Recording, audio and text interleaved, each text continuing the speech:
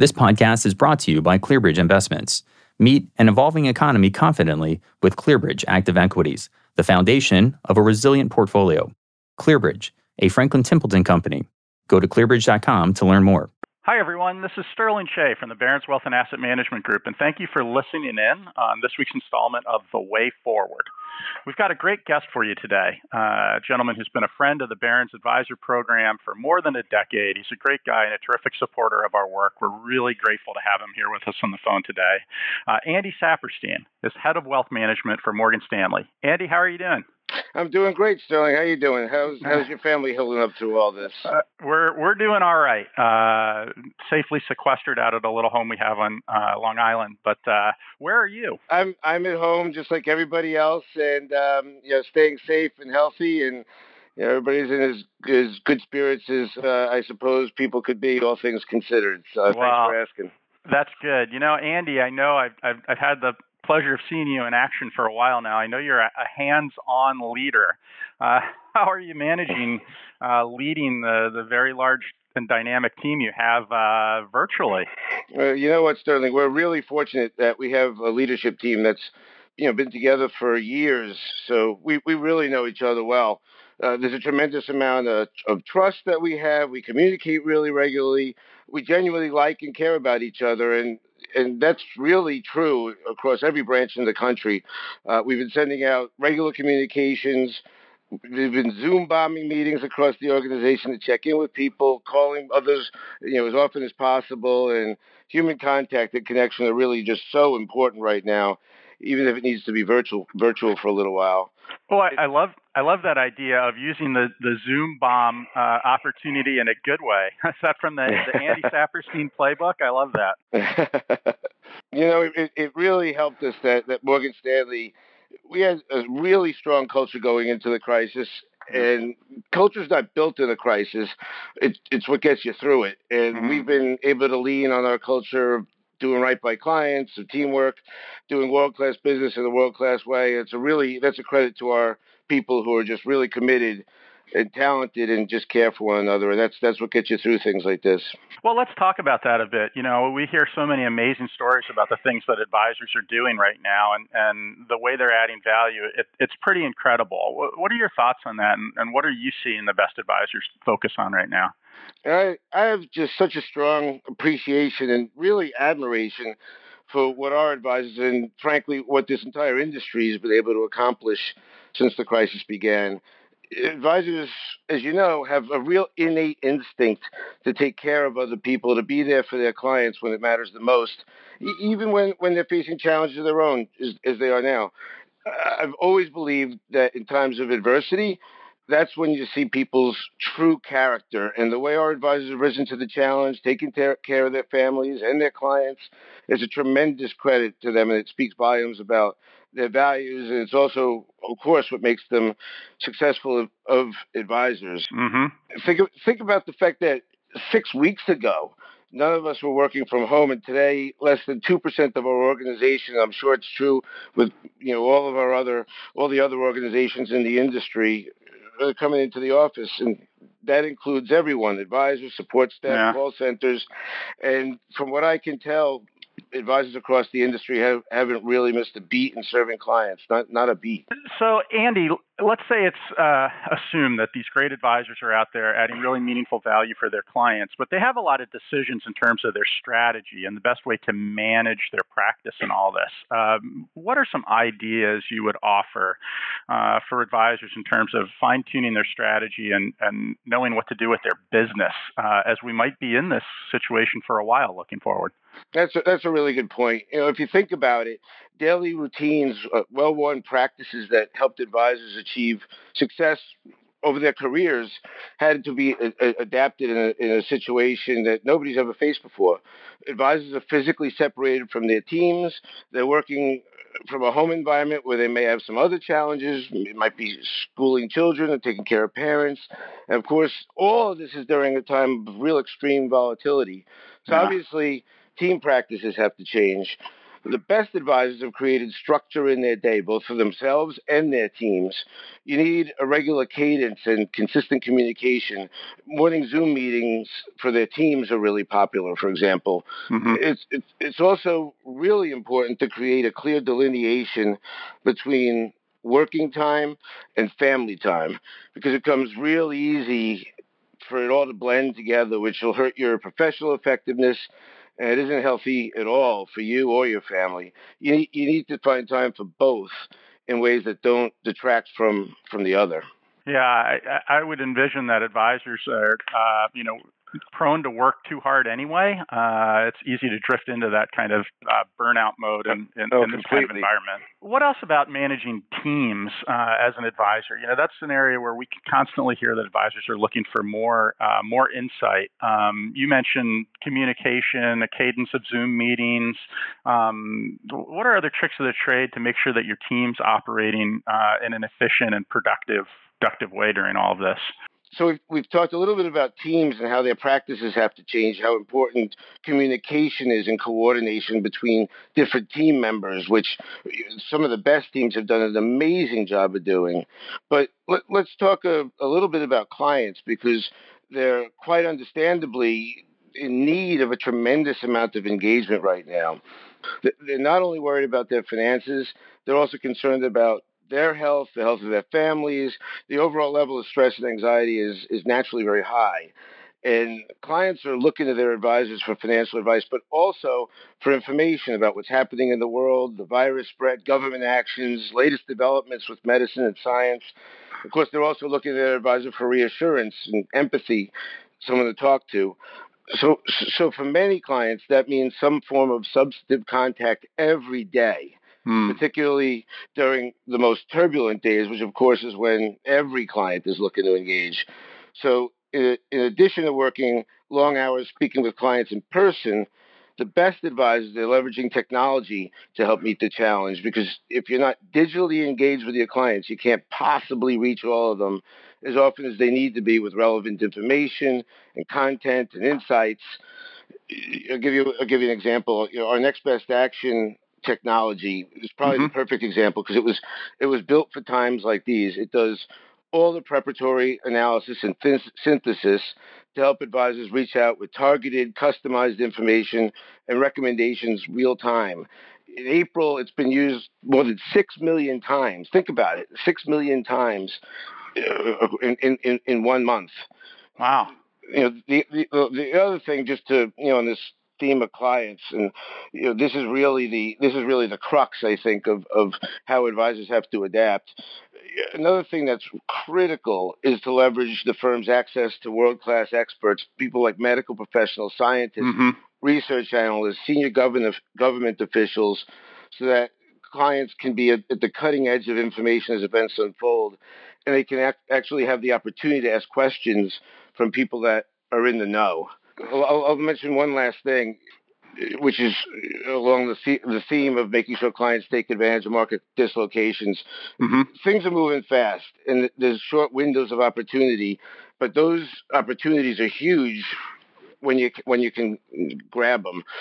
I'll give you an example. Our oil analyst was immediately out there guiding clients during the oil dislocation. Yep. And right now we have a whole series of dislocation alternative investment products coming out right now. The demand is enormous for this stuff out there right now, and rightfully so. Yeah, that's an interesting point. We think that exposure to alts is still not what it needs to be among top advisors. Agreed. We think there's greater volatility yet to come. Another shoe's likely to drop in the global capital markets, which will provide chaos, but again, a little bit more opportunity. If you think about the last decade with high returns and low volatility, I think, and to some extent, some clients just felt like they didn't need alternative investments, and maybe they underappreciated the value of them in a diversified portfolio, particularly during volatile times. And maybe the asset class was more underappreciated than in the industry than I think it really deserved. You have these types of assets, and they play a role in the portfolio for difficult times. and now they're proving their worth in times like this, which are much more volatile. I think going forward, the asset class will take off, and I don't think that people will underappreciate them as much as they have. Like on that same point, how would you advise clients, and how do you think the best advisors that you're talking to now are putting that market volatility into context and perspective for clients? So a great advisor's already prepared clients to anticipate volatility because they've already discussed strategies, spent time understanding goals and risk sensitivity. They probably didn't talk about a scenario quite as stressed as this, but the groundwork and the framework are already in place because in many respects, an advisor is first and foremost a risk manager for clients' financial needs, and that sets the foundation for a lot of the discussions that they're now having.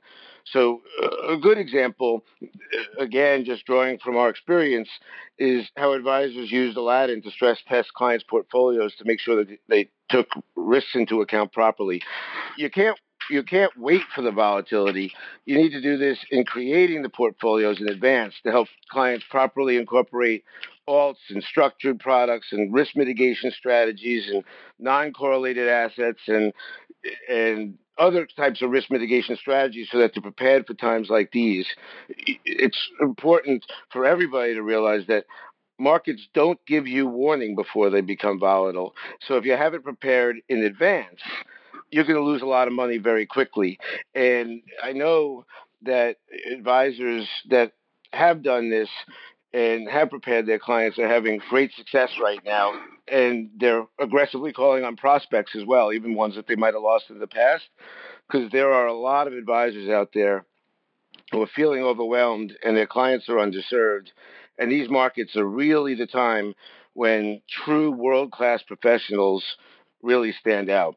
Yeah, I agree with you that mediocrity is going to be exposed. To your point, though, how important is it right now to revisit fundamental financial planning with your client families? Oh, I'm a big fan of goals-based planning. As you know, in times like these, it helps clients make informed decisions, not emotional ones. Even now, for the vast majority of clients, their ability to reach long-term goals still hasn't been meaningfully impacted. If you're thinking Yep. long-term, their ability to see that real time every day, if they want to know that they're still on track, is very calming, and it helps clients avoid making mistakes that many people unfortunately do make.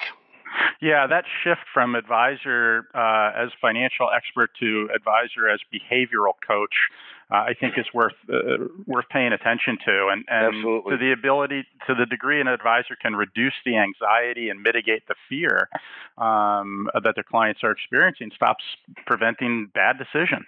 Totally agree. Obviously, we talked about it. Regular contact is critical, but we also have to always remember that nothing is as important as that trust-based relationship between an advisor and their client. It's that human relationship. When times get tough, that's what you need the most. Someone you can trust. So that EQ factor is as important as the IQ. Totally. Yeah, interesting. Andy, let's talk about the business at large. You have such a great vantage point on trends in the industry. Do you anticipate permanent changes in the way advisors do business once we get past the crisis phase of this pandemic? I think this really underscores the need for professional advice. I think investors in the United States were unfortunately lulled into a dangerous and false sense of security over much of the past decade. They forgot that investing really does come with real risks. And as we saw, everything can change on a dime. So providing financial advice, it's really difficult. People underestimate it when they're making money in the bull market. They're not seeing volatility, but that's precisely when you need a highly trained, world-class professional with real expertise that's backed by an institution with leading intellectual capital, resources, research specialists, and resources to prepare them for things that could really affect their lives and their families' lives. I feel terrible for people that get burned by risks that they never even knew they were taking. In my opinion, This was one of the biggest wake-up calls we could have ever imagined. And when this is over, I sure hope people remember why professional advice is so important. Yeah, to your point about mediocrity and complacency that was lulled into position by 10 years of double-digit equity market return. Do you think the future is going to be characterized with fewer but better advisors? Is this going to prompt further consolidation, do you think? I absolutely believe that. It's like we said before, is really world-class advisors are doing fantastic in this kind of environment and really guiding their clients through a very, very difficult time. And whereas others are a bit like deers in the headlights, and they haven't prepared their clients properly, and they'll definitely struggle. Do you think with everybody doing everything virtually and online and Zoom meetings and all of the other ways we're heavily leaning into virtual engagement, that there's increased risk of cybersecurity issues? And how should advisors think about that? I think that's an enormous issue. Actually, I'm glad you raised it. I worry that it's underappreciated. I read an article the other day that talked about an assessment that was done of some independents and RIAs across the country to test the security of their home work environment, and a surprising number failed to meet the standards set out by FINRA in their recent alert. And to me, that's really scary. Clients need to be aware of this, and they need to ask the right questions of their advisors. For our part, we've made enormous investments in cyber, of course. Our remote computing access is virtualized, so none of the firm's data is stored on an employee's personal computer or device. When our employees remote in, there's a number of steps to authenticate them to gain access into a firm-controlled and protected machine. That protects access to our systems, even if the laptop is stolen or compromised. In the article, it describes how many advisors failed even that basic safeguard.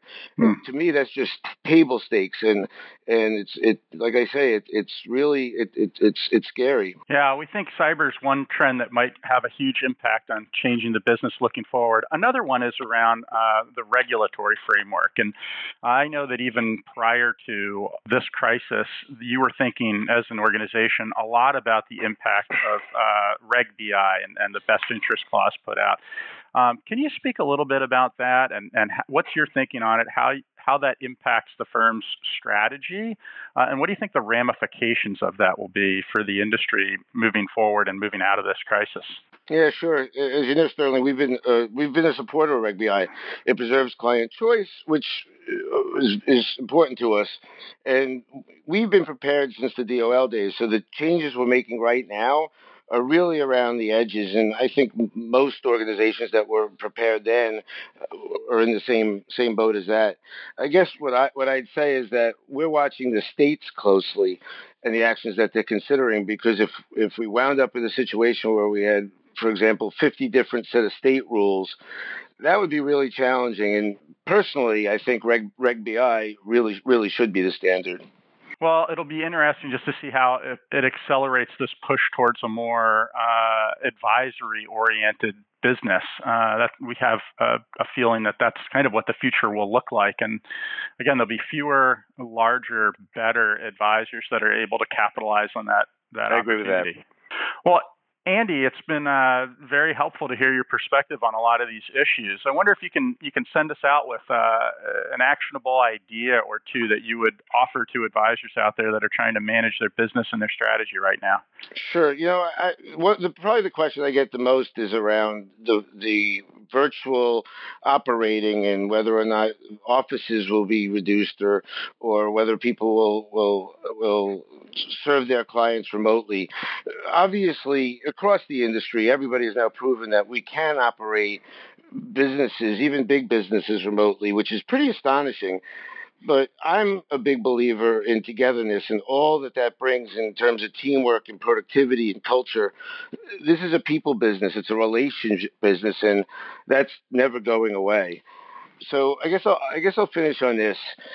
I've said many times that this really is a noble profession.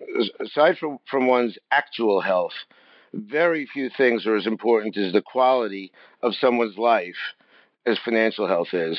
And I can't emphasize enough how proud I am of advisors in this industry. Well, thank you, Andy. It's something we agree with 100%. And I think this is, to your point, as you said earlier, crisis doesn't create culture, it reveals it. And I think to the same degree, this crisis is going to reveal the advisors that are best suited to add deep value for clients moving forward. So again, thank you so much for your time this morning, and best of luck moving forward in this. All right, pleasure. Stay safe. I'd like to thank everyone for listening in on this week's installment of The Way Forward. And thank you, Andy, for your insights today. We'll be doing our asset management sponsor call this week on Friday at 1 p.m. with Chris Davis of Davis Funds. And we'll be back next week with another newsletter and episode of The Way Forward. Thanks, and stay safe. This podcast is brought to you by ClearBridge Investments. Meet an evolving economy confidently with ClearBridge Active Equities, the foundation of a resilient portfolio. ClearBridge, a Franklin Templeton company. Go to clearbridge.com to learn more.